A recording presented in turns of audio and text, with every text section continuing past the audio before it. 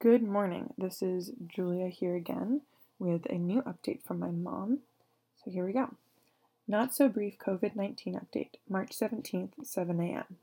Although right now it's 8 a.m., but whatever.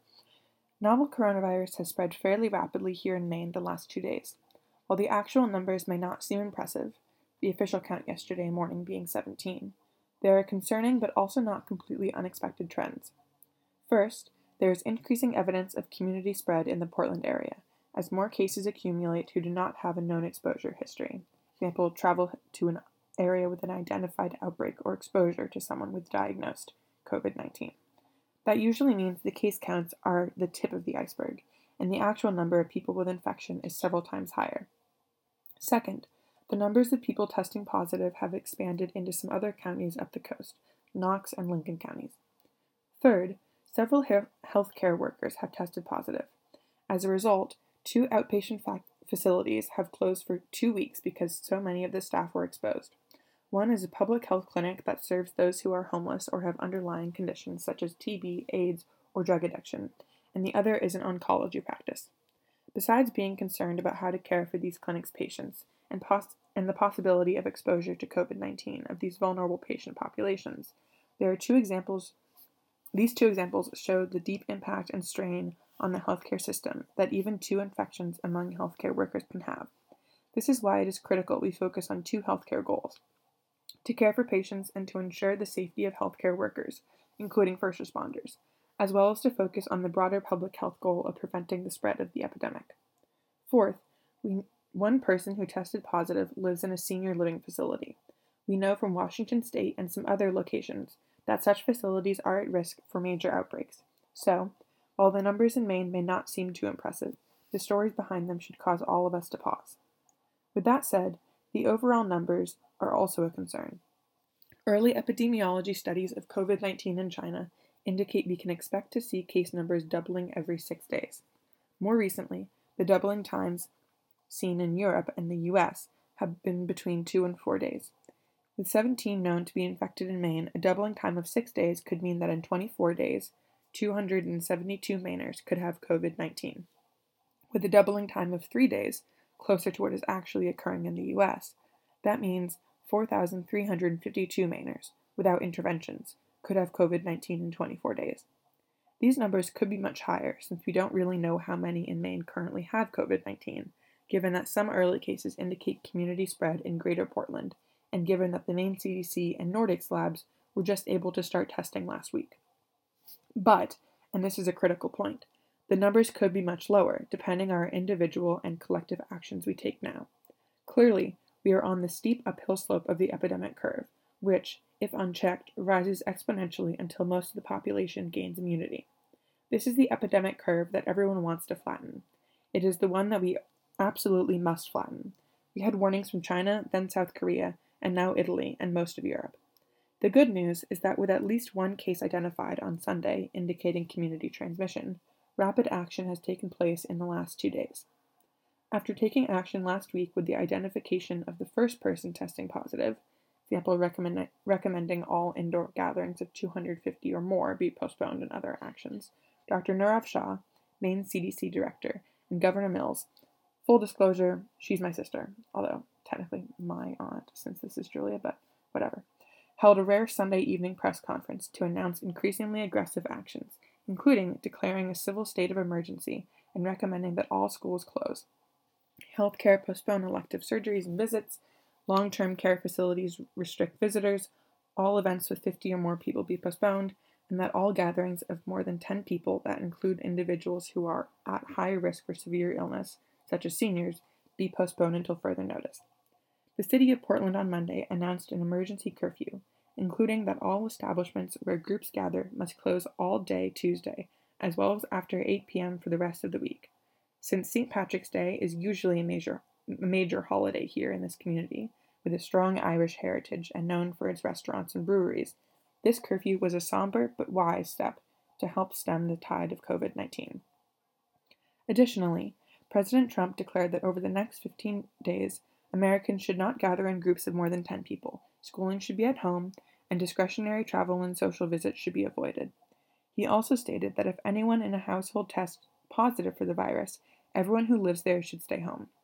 All of these actions are taken in order to increase the doubling time, i.e., slow the spread or flatten the curve, and to preserve the healthcare system.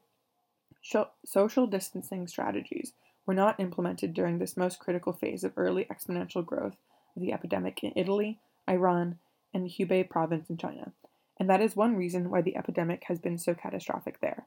But this early phase, in which these strategies can work, is a narrow window because of the exponential growth and a short doubling time, especially when there is already community transmission, as is the case in Portland.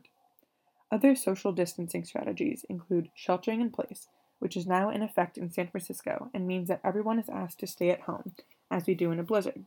And to clarify two other terms one commonly hears these days, quarantine is when someone who has been exposed to an infected person but is not yet symptomatic is kept separated from others, most often in their own home. Isolation involves separating someone who is infected or symptomatic from others.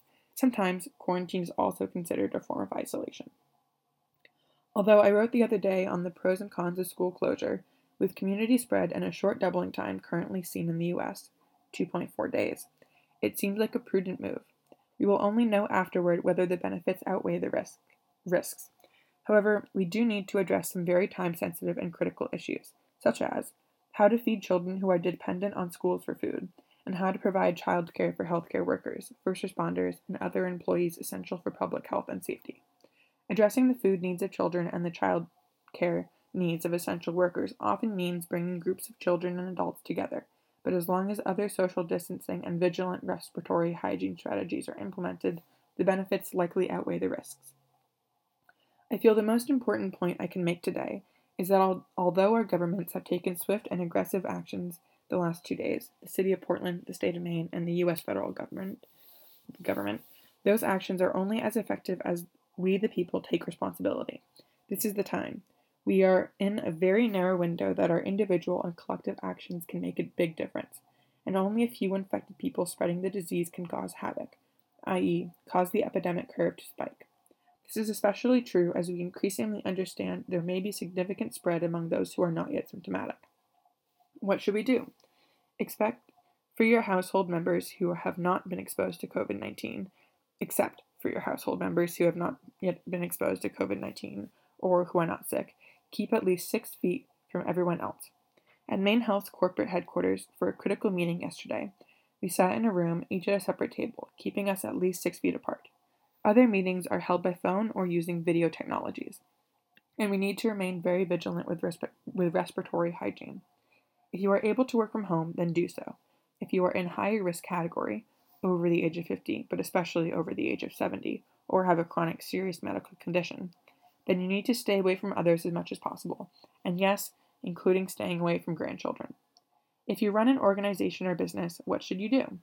There are many factors to consider, including how critical are the services you provide? What is the risk profile of the people you serve as well as that of your workforce? E.g., do you have many older people who work for you or whom you serve? Can you use distant technologies or other distancing strategies to provide your services, e.g., for restaurants, home delivery, or takeout?